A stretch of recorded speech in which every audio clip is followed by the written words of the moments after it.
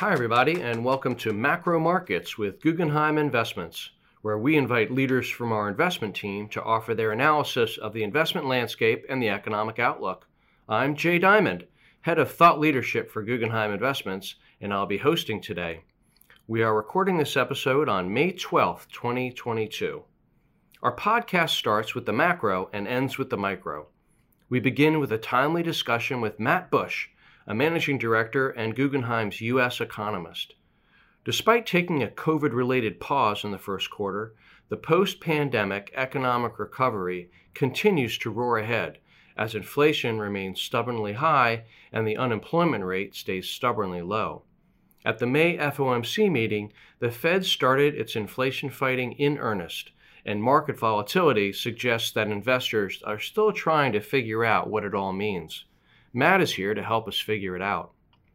Also on today's podcast is Maria Giraldo, a managing director and investment strategist in the Macroeconomic and Investment Research Group. With the Fed transformation to inflation fighter well underway, all eyes are on the credit markets. Maria joined me to give us her views on fundamentals, relative value, and future prospects for credit while the Fed tightens. Finally, the head of Guggenheim's Bank Loan Desk, Managing Director Chris Keywork, will give us an update on his sector, which remains a market favorite and a positive outlier in the fixed income universe. Let's begin with our conversation with Matt Bush. Welcome, Matt, and thanks for taking the time to chat with us today. Great to be here. Now, Matt, these are times that are trying investors' souls, and there's so much going on. The bond market arguably had its worst quarter in history, which has only continued through the second quarter as it begins to discount the possible path of future Fed policy. But the market did get a lot more insight into what the future might look like with the FOMC announcement last week and the press conference that followed.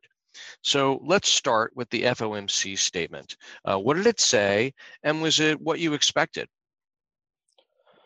So changes to the actual language of the statement were really focused on inflation.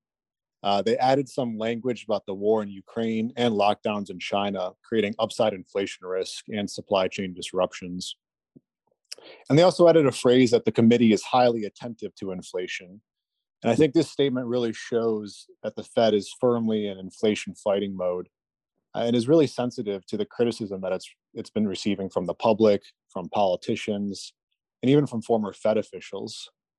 And so beyond changes to their description of the economy and the economic situation, the Fed's decision to hike 50 basis points at the same time that they announced plans for balance sheet runoff, I think are reflective of this desire by the Fed to be seen as reacting strongly to the inflation data and be seen as inflation fighters. And so given this desire to really make their mark on inflation, we think that almost regardless of how the data turns out in the next few months, the Fed is going to continue to hike by 50 basis points at the next three meetings to really cement their inflation fighting credentials. And where would that get us in terms of the Fed funds rate over the next three meetings? So it'd be a cumulative hike of 150 basis points, and we don't actually think they'll stop there. We think once they do these three more rounds of 50 basis point hikes, they'll continue to hike by 25 basis points, taking the terminal Fed funds rate up to 3.5% by the middle of next year, which is about a percentage point above their estimate of neutral. But given how overheated the economy is, given how high inflation is, they're going to need to take rates into restricted territory. Now, the press conference is becoming an important part of monetary policy communication. Did you hear any clarifying information from Chairman Powell during the press conference? I think one of the things that got the most attention in the press conference was Powell's comment that the FOMC is not actively considering 75 basis point hikes. But I think the market interpreted this wrong. A lot of the commentary I've seen portrayed this as Powell taking 75 basis point hikes completely off the table. But I think all he meant was that it's not currently being considered. We know from the past year that the Fed can and will change quickly if the data changes. So I wouldn't really read too much into this statement. And I think, if inflation were to worsen, we could see 75 basis points come back on the table, although that's not our base case expectation. Um, and in terms of the rest of the press conference, it really just reiterated what the statement said about the Fed's resolve on inflation. Powell talked about not letting a wage price spiral develop or letting inflation expectations become unanchored, which I think is pretty telling that he, brought those up as a possibility that the Fed needs to respond to. And as Powell put it, the most fundamental job for the Fed is to bring inflation down, which really shows where their head is at right now. And cementing that inflation fighting role, Powell also gave some details about how they're going to bring inflation down. Fundamentally, they need to slow down the overheated economy. And Powell noted that there's still a lot of work to do in cooling all the excess demand that we're seeing, and that the Fed will keep going if financial conditions are not tightening enough or if the economy is not where it needs to be to achieve their inflation goals. So overall, I think the press conference was an admission of the challenging task the Fed has before them of bringing inflation down while trying to avoid a recession. But it was reassuring that the Fed is not in panic mode, is not going to act abruptly or try to surprise the market with his tightening campaign. Now let's dive a little deeper into the Fed's decision. As you said, front and center for the Fed is inflation, which has been running very hot for several months now. And just this morning, we got the latest print on CPI. And the jobs market remains very strong as well. We cannot talk about one without the other. What's your outlook for how they will trend from here? And what do you think will be the Fed's reaction function going forward on these two legs of their mandate? I think for both inflation and the labor market, the overall takeaway is we are seeing some signs of moderation, but the level of both is still too hot for the Fed's comfort zone, and they're going to stay in tightening mode. So on the inflation front, I think there are some tentative signs of good news.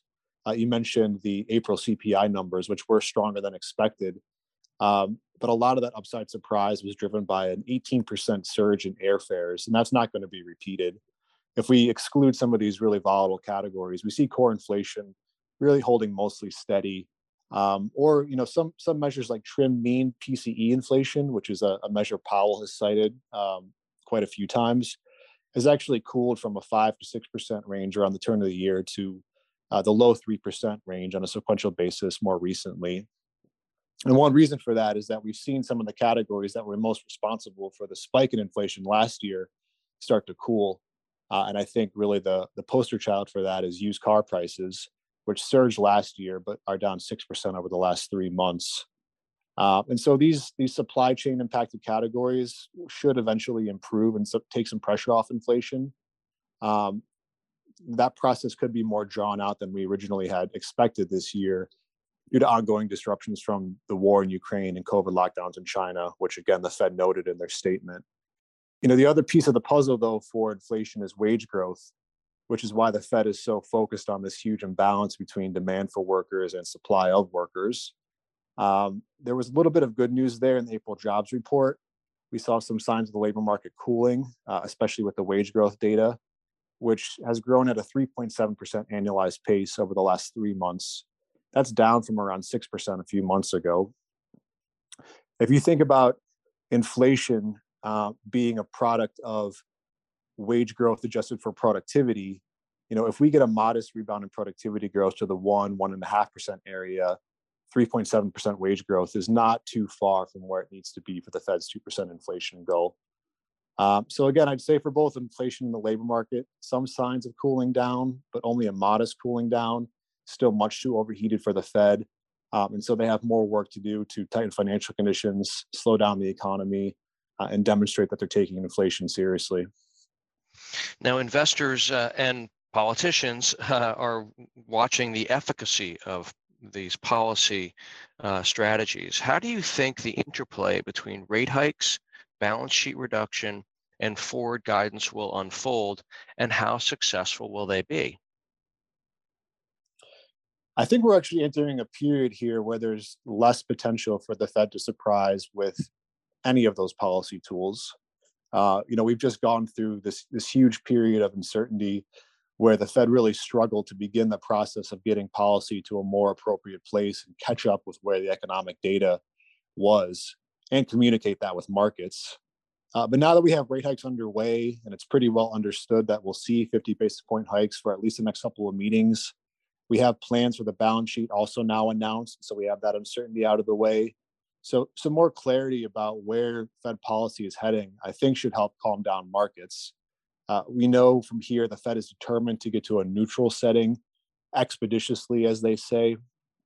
And once they get there, they'll decide how deep into restrictive territory they need to go based on how the data is evolving. And again, based on our expectation, they'll have to go about a percentage point into restrictive territory. So ultimately, we do expect rates will be hiked to 3.5% by the middle of next year. Now, you didn't quite get to the answer I was hoping you'd get to, Matt, which is how successful do you think the Fed will be at bringing down inflation? Where do you think inflation will be going forward? What's your timetable for that? So by the end of the year, we think core PCE inflation will be down around 4% year over year, which is about a 1.5 percentage point moderation from current levels, and still double the Fed's target. We think inflation will slow more next year, but still be well above the Fed's target. And ultimately, we think it's going to take a recession to get inflation to where it needs to be. The Fed has a really difficult balancing act in trying to cool down the economy enough to bring down inflation without causing a recession. It's this idea of a so-called soft landing. Our work shows that it's very difficult to do that. And so we do expect a recession will begin by the end of next year, bringing with it higher unemployment, but also lower inflation. So to talk briefly about the recession possibilities, the advanced estimate for first quarter GDP was negative 1.4%, down from positive 6.9% annualized in the fourth quarter of 21. Is it too early to conclude that the recovery is over? And talk to us a little more about your current thinking on the timing of the recession. It is too early to think the recovery is over. That first quarter GDP number got a lot of attention given the negative number, but it was very misleading. We saw some big negative contributions from trade and inventories. Net exports subtracted over 3 percentage points from GDP growth, and that was the largest negative contribution since the late 1940s. And what that really shows is actually that domestic demand is really strong and is pulling in a lot of imports, while weakness in overseas economies has restrained export growth. And so you get this big negative contribution from net exports. Really, the key number to look at for underlying growth trends is what's called real final sales to private domestic purchasers, which is consumption plus fixed investment. And that measure grew 3.7% annualized in the first quarter, which was actually faster than the prior 2 quarters and a really robust pace when you consider that long-run potential growth is somewhere around 1 to 1.5%. So, given this underlying economic momentum, given a continued reopening of the services sector, given the stock of excess savings that consumers hold from unspent fiscal stimulus, we see a pretty good growth outlook for the next few quarters. As mentioned, things start to get more difficult next year as high inflation continues to erode real incomes, as rising rates weigh on housing and business investment. And as the Fed, just embarks on this aggressive path to get inflation down, which they really have no choice but to do. And so, we see the second half of next year into early 2024 as a high probability of a recession start date. And our recession forecasting tools also confirm that's a dangerous time for the economy. Now, this is, an economist speaking, Matt. So let's talk about what the market thinks. When you look at the shifting shape of the yield curve, volatility and risk asset pricing, and the strength of the dollar, what do you think market participants are telling us about their expectations? I think what we're seeing is this fundamental tension between a currently strong economy with good corporate profit growth, strong pricing power, set against a Fed that's directly saying they need tighter financial conditions, meaning lower stock prices, higher credit spreads, higher interest rates, in order to achieve their dual mandate goals of full employment and 2% inflation. But I think with all the tightening financial conditions that's already taken place this year, the Fed has really made a lot of progress in doing what they need to do to slow the economy and bring down inflation. And so you couple that progress already made with this more clarity on the Fed policy outlook for the next several months that I talked about, And I think markets are in a better place than they were a few months ago and have arguably priced in too much bad news given all this talk of an imminent recession, which again, we think is unlikely to start in the next few quarters and is more likely around the end of next year. Now, last question, Matt. Fed President Bostic talked about things that the Fed can control and can't control. Let's talk a little bit about exogenous forces, the things that Fed policy cannot affect, but yet could have a significant impact on our economy. Things like the war in Ukraine, the shutdowns in China, currency values. How much is the Fed factoring these issues into their thinking, and how much could they have an effect on their strategy going forward? Yeah, they're going to have a big effect. As you mentioned, the Fed doesn't have a lot of influence over these exogenous factors. And you heard Powell make this point a lot at his press conference.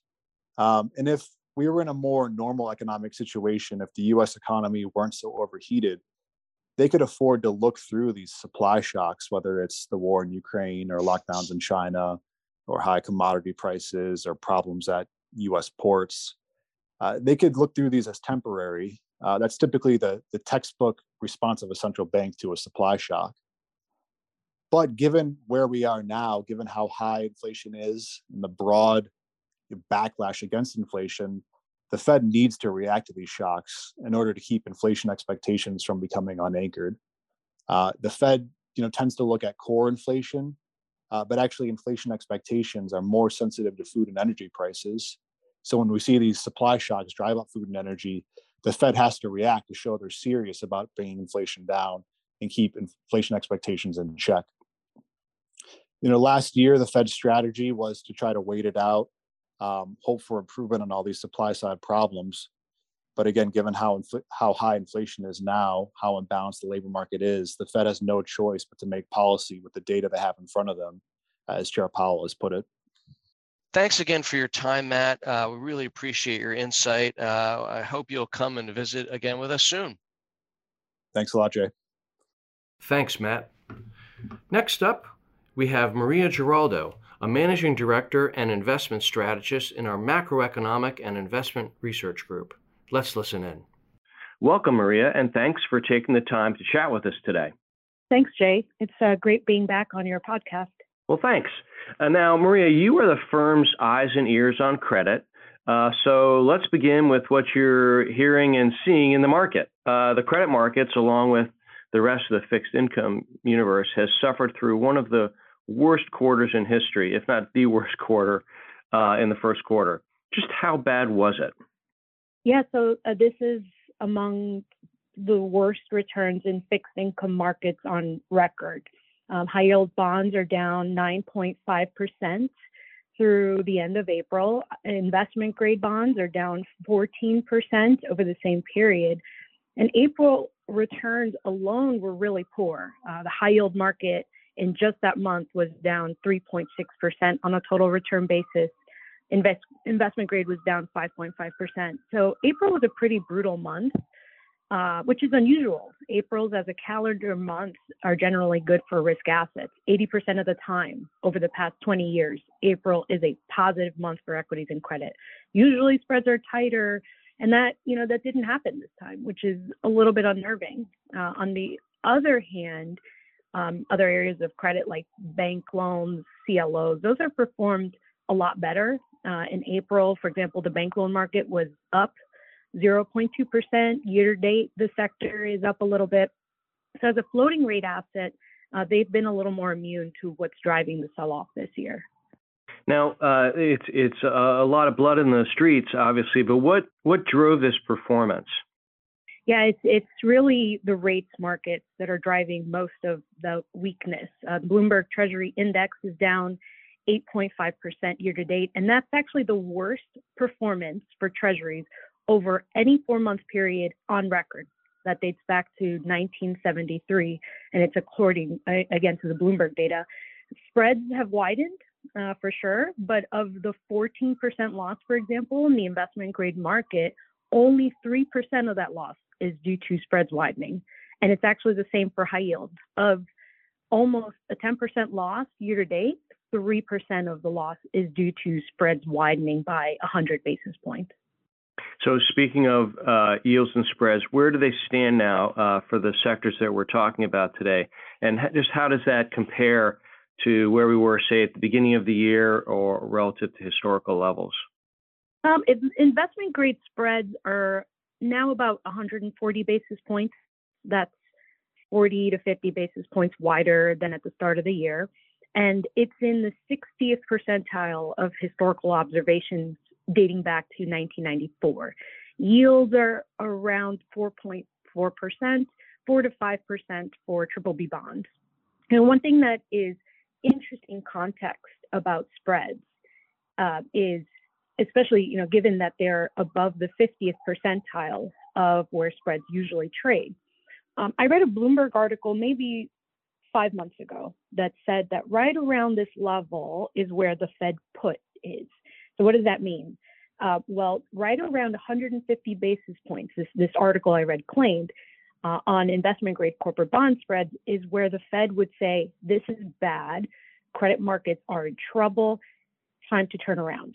Now we're kind of close to that level. We actually did hit that level a few weeks ago, and the Fed isn't even blinking because it's not just the level of spreads that would be a problem. It's a disorderly move in that direction.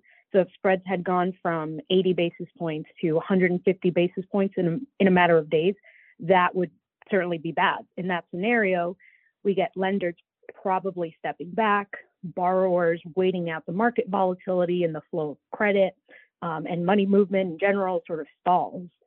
And then that can spook markets, and it just kind of takes a life on its own, with very little market liquidity. So we haven't had a disorderly move.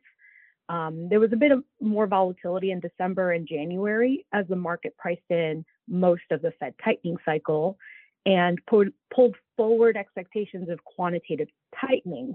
But in the last couple of months, I look at spreads on a daily basis. And what do I see? I see 3 basis points wider, 1 basis point tighter, 6 basis points wider, this day over day. That's not a cause for concern, and it's really how we got here. And it's the same in high yield. Spreads are about 380 basis points in the 40th percentile of historical observations. Orderly widening is what we've seen, and yields are now about 7%. Yeah, I was listening to our Chief Investment Officer for Fixed Income, Ann Walsh, speaking at the Milken Conference this week, and she said that the closest analog to today in terms of sell-off was the 94 sell-off, but she said the big difference is, unlike 94, which was very chaotic and represented by a loss of liquidity, that this market, as steep as the sell-off has been quite orderly, which is encouraging, I suppose, on some level. It is, yeah, and it's a fascinating comparison because in 1994, I think investment grade returns were maybe down about 4.5%. At one point, I think they were down maybe 6%. But this move this year has been more than twice as bad. And so, for very seasoned investors to be thinking about this market as much more orderly, I think does say a lot about the backdrop and, what the Fed has done in the past to support the market and what that means in this sort of widening move. Right. Now, clearly the market has suffered because of this, largely driven by rate moves. So what does this mean for credit quality? How does that look to you right now? Yeah. I mean, that's the question, right? Why are people demanding, say, 160 basis points for a triple B credit today versus just 110 basis points for triple B credit at the start of the year? Is there something wrong with credit quality? Are fundamentals deteriorating? Well, I think the market is really calibrating where risk is. 8 months ago, the market was still pricing in December 2024 Fed funds at just about 1.6%. So they thought, well, if the Fed's raising interest rates, they're going to get to 1.6% out to the end of 2024. Today, the futures market shows Fed funds at 3% by December 2024. So that's actually a lot a lot more tightening. All else equals, that also means a higher probability that there's this pressure building for credit. And the Fed, is trying to slow the economy, and the spreads are widening, to price in that risk. But setting fears of what the future may hold aside, because nobody really knows, credit quality right now, just on a backward-looking basis, looks pretty good. Leverage is trending a bit lower. Rating migration is still broadly positive, meaning in a credit landscape, we're still seeing more upgrades than downgrades. Earnings growth expectations for the S&P 500 are still about 10% for 2022. And this is a slowdown from last year's double-digit pace, but it's well above the historical average of 8% earnings per share growth for the index. And so unless companies decide to aggressively relever right now, which I don't think is going to happen because the cost of leverage is going up, those leverage figures should continue to move a bit lower going into the end of the year. So my take on credit quality is that it looks okay. Defaults are low, rating migration, like I said, is positive. Companies are in a state where they can weather a lot. Their balance sheets look pretty good. They have a good cash cushion. They're more disciplined. So I think the landscape for credit looks pretty attractive. We obviously got more granularity through the lens of earnings season. Did anything catch your eye there, either by sector or by industry?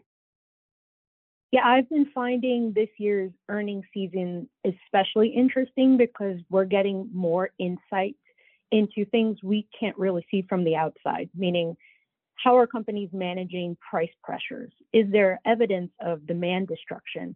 How much longer are companies expecting supply chain problems to persist? And so here are the answers to those questions. Companies are passing through cost pressures left, right, and center. We see this especially true in low margin industries like retail. But in many cases, companies are raising prices to more than offset the increase in costs because they anticipate more cost increases ahead, especially in labor, where the unemployment rate is so low. The pace of payroll gains is still very high. So they're trying to get ahead of that. And what's happening with demand as those prices are going up? Well, the C-suite that generally lead these earnings calls are not seeing demand destructions. Companies say they have more demand than they can deliver. You have airlines like Delta, where all of us are feeling the pressure on our airfare costs. Well, they're seeing record sales. So they're able to pass through those costs and not seeing a lot of negative impact on demand just yet. On supply chains, we saw a little bit of easing on supply chain problems before Russia invaded Ukraine, but now we're seeing a few more bottlenecks, and we're starting to see that in some data that we monitor. And reading through what companies are saying now, it looks like one, they're still facing massive inventory replenishing issues. Most of the retailers say they just don't have a lot of inventory in stock, and they intend to continue to build those inventories. And two, they expect those issues to continue for another couple of quarters. Now, things are very hard to predict. Nobody can really predict when those supply chain bottlenecks will actually dissipate, but that just gives us a little sense of what things are looking like for them and what they can plan around in the future. What else? One other thing I guess I can say industry-wise, let's talk about a standout sector, which is energy. Oil and gas producers are saying that they don't want to increase production because they want to pass through more free cash flow to investors.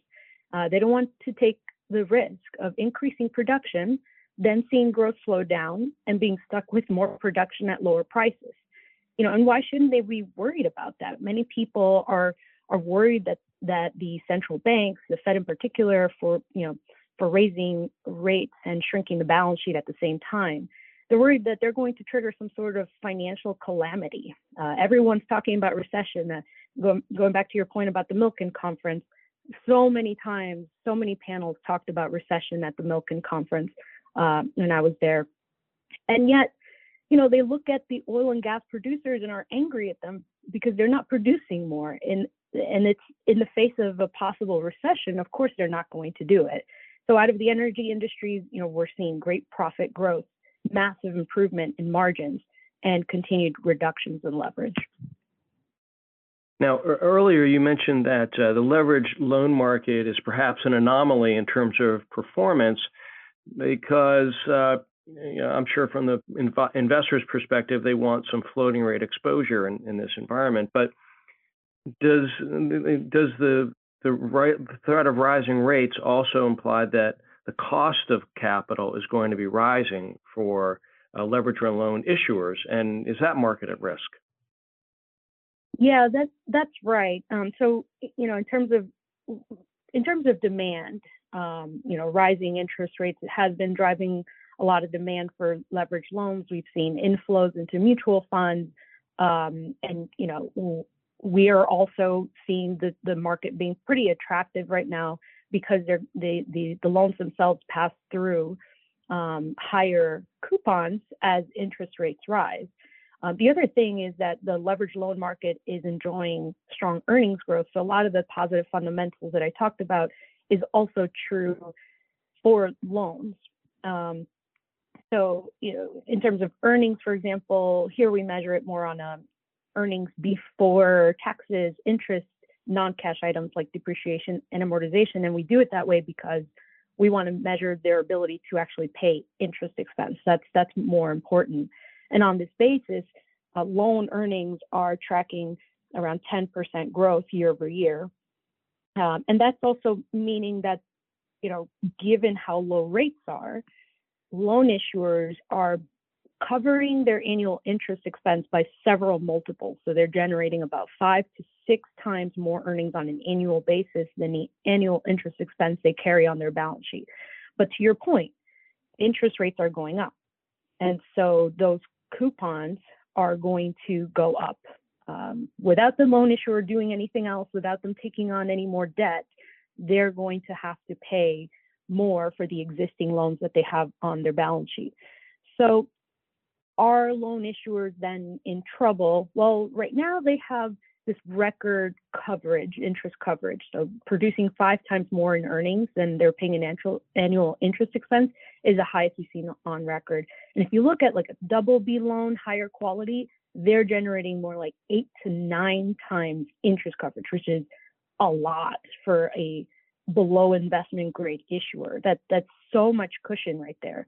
But we think that there's a level at which short-term interest rates have to get to for you to start to see a lot more pressure on the loan market, particularly in the periphery, where you have triple C issuers with only 2 times interest coverage.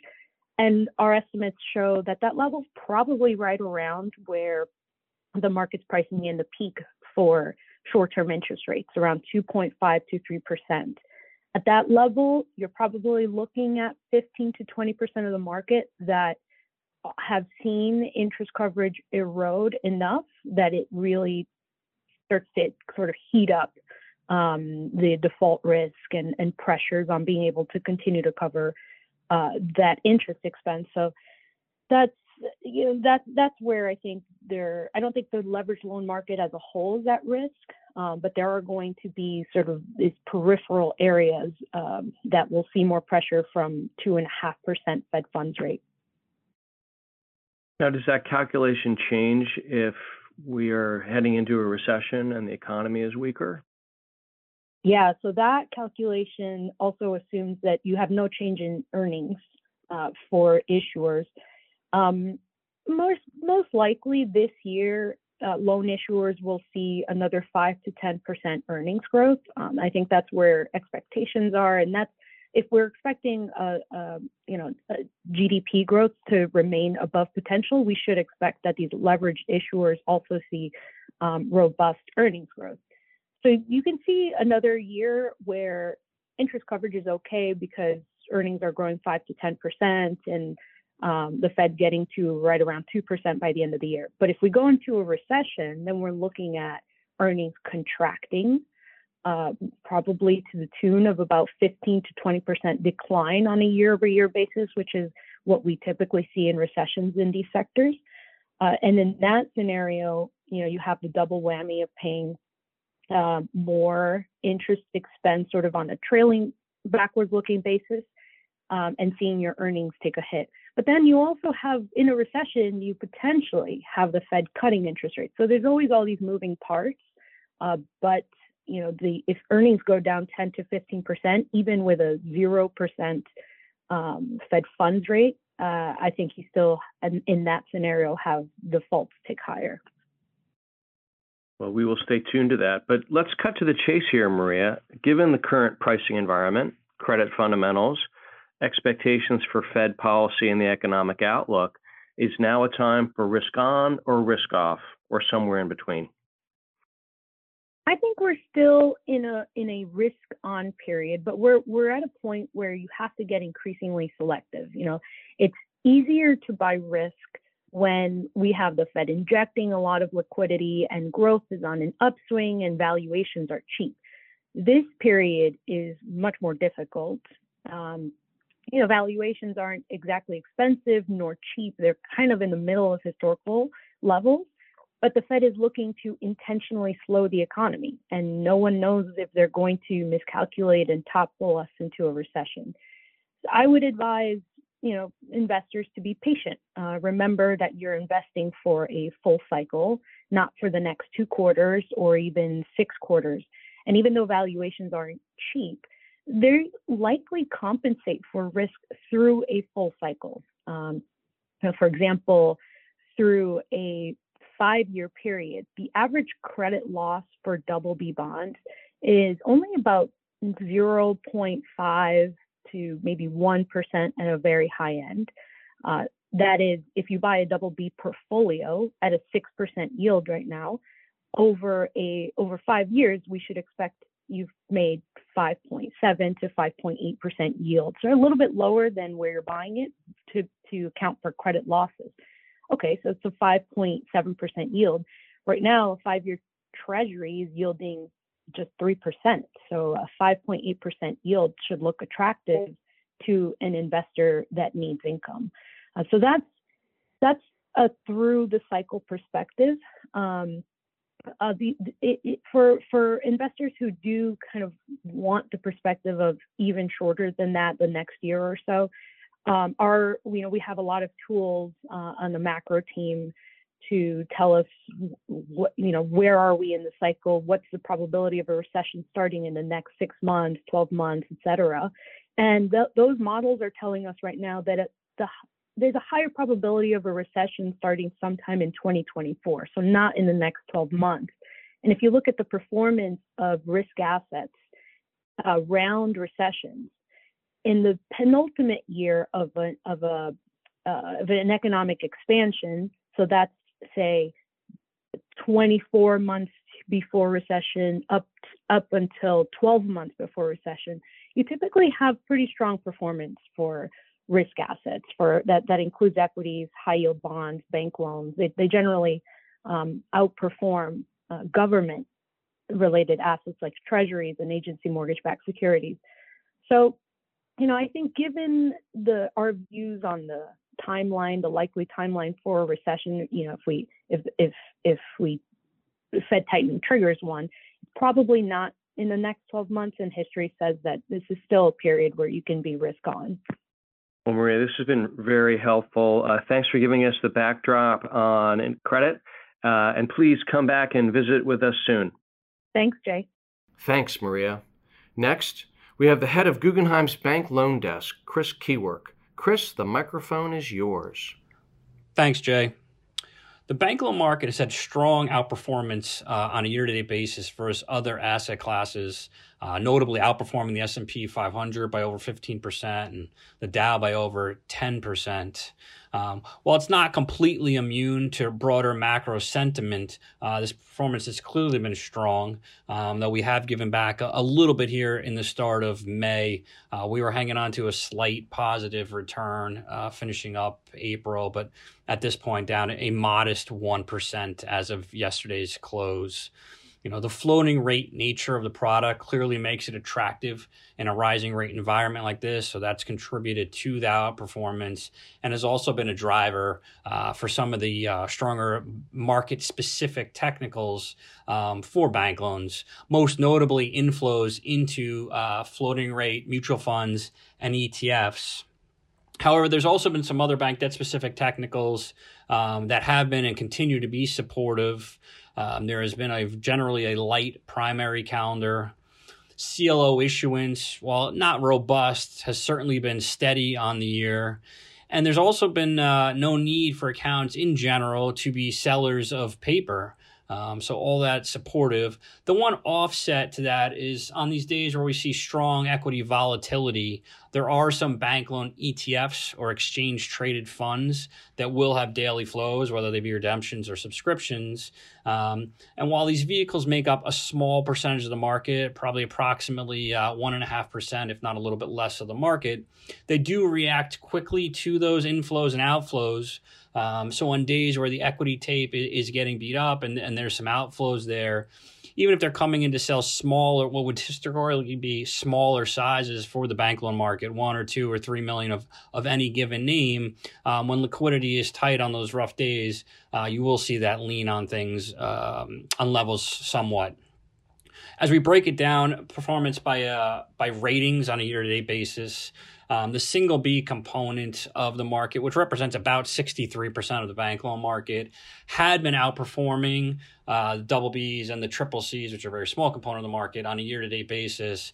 However, with the recent move we've seen on prices, really just over the last week or so, double Bs have now slightly outperforming their single B component.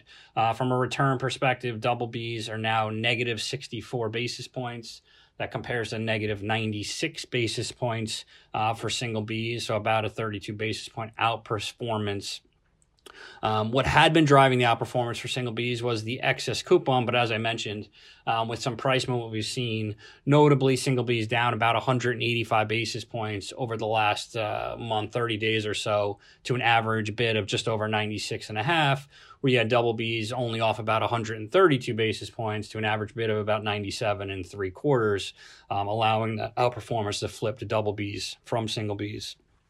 While triple Cs make up a very small component of the market, about 5%, I just thought it was worthwhile mentioning on a year-to-date basis the return there of negative 3.02%.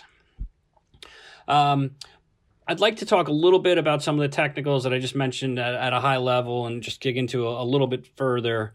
The first being CLO issuance. While certainly lower on a year-over-year basis, it's important to set a baseline in that last year was a record and by far a record. So the $47 billion of year-to-date issuance we have now, if we were to not look at last year, it would be on pace for a record issuance excluding last year. So it's still, while down, still remains pretty robust. The reason this is important to the bank loan market is the CLO buyer represents about 65% of the buying base for bank loans. So a strong CLO environment, a new issue environment, will contribute and be a benefit to the underlying loan market itself. I mentioned loan fund flows. Certainly seeing strong inflows on a year-to-date basis. Both the mutual funds and ETFs have seen net inflows on a year-to-date basis. These flows are reported on a weekly basis, and in fact, we've only had one weekly outflow in 2022. The market has now strung together 7 straight weeks of inflows, and the formula that generally the market looks at is a 4-week average, which currently sits at a positive 775 million, and now at 20.5 billion of total inflows on a year-to-date basis. Another important data point that we look at here is the net supply and demand of the market. From a supply perspective, it's pretty easy to just look at the growth of the market on a year-to-date basis. So far this year, been relatively steady, up 5.6% or about 75 billion to a total size of just over 1.4 trillion. From a demand perspective, it gets a little trickier in that there are some numbers that are published and factual, like the CLO creation we just talked about of $47 billion on a year-to-date basis, and the inflows or outflows to mutual fund and ETFs, which is positive $20.5 billion. So net, a little over $67 billion of visible demand. What that won't capture is the flows to the non-reporting accounts. So that would be SMAs or separately managed accounts. That could be insurance balance sheets and other non-traditional bank loan accounts.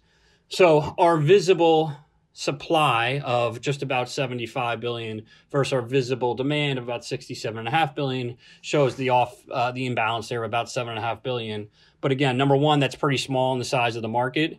Number two, though, is potentially being underreported, given that we don't have all the different buying accounts potentially added into that figure.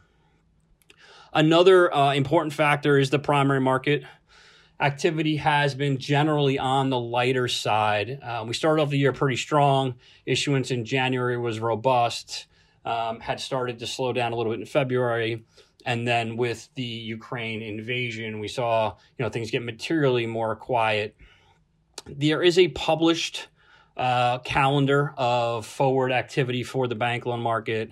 Adjusted, it's about 44 billion right now, though the bulk of that is in the forward section, meaning deals that have been publicly announced but are not actually in market. And they could be a quarter out, they could be 2 quarters out, they could be a year out, but they're just deals that have been announced, could be subject to regulatory approvals, could be subject to a number of things, and they're just in the forward section.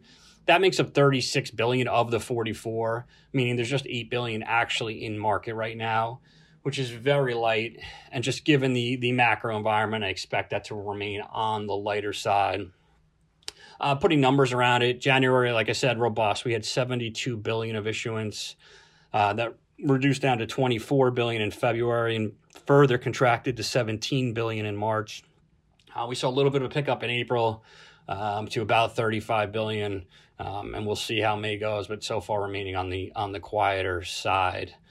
So in summary, while the asset class will not be immune to broader macro sentiment, the floating rate nature and the typical senior placement in the capital structure for companies should continue to look attractive in this current environment.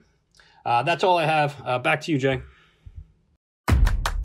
My thanks once again to Matt Bush, Maria Giraldo, and Chris Keywork. And thanks to all of you who've joined us for our podcast today. I'm Jay Diamond, and we look forward to gathering again for the next episode of Macro Markets with Guggenheim Investments.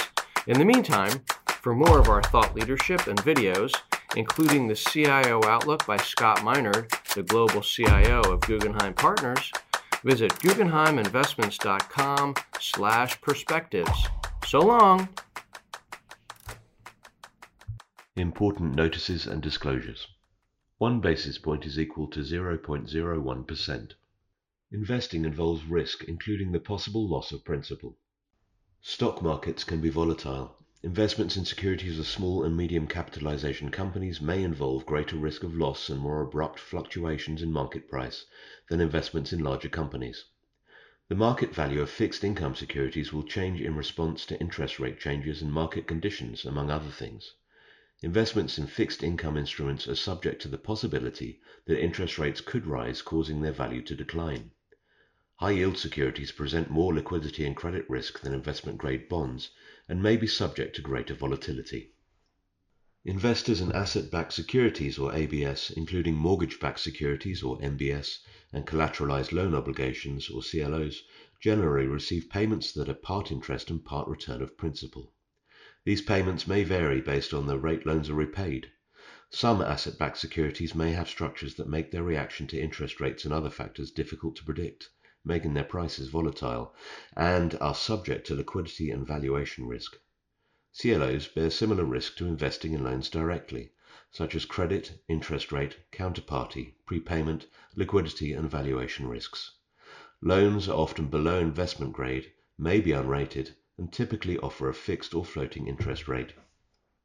This podcast is distributed or presented for informational or educational purposes only and should not be considered a recommendation of any particular security, strategy, or investment product, or as investing advice of any kind. This material is not provided in a fiduciary capacity, may not be relied upon for or in connection with the making of investment decisions, and does not constitute a solicitation of an offer to buy or sell securities. The content contained herein is not intended to be and should not be construed as legal or tax advice and/or a legal opinion. Always consult a financial, tax, and/or legal professional regarding your specific situation. The opinions contained herein are subject to change without notice. Forward-looking statements, estimates, and certain information contained herein are based upon proprietary and non-proprietary research and other sources. Information contained herein has been obtained from sources believed to be reliable, but are not assured as to accuracy. No part of this material may be reproduced or referred to in any form without express written permission of Guggenheim Partners LLC. There is neither representation nor warranty as to the current accuracy of nor liability for decisions based on such information. Past performance is not indicative of future results. Guggenheim Investments represents the following affiliated investment management businesses: Guggenheim Partners Investment Management LLC, Security Investors LLC, Guggenheim Funds Distributors LLC, Guggenheim Funds Investment Advisors LLC, Guggenheim Partners Advisors LLC, Guggenheim Corporate Funding LLC, Guggenheim Partners Europe Limited, Guggenheim Partners Fund Management Europe Limited, Guggenheim Partners Japan Limited, GS Gamma Advisors LLC, and Guggenheim Partners India Management.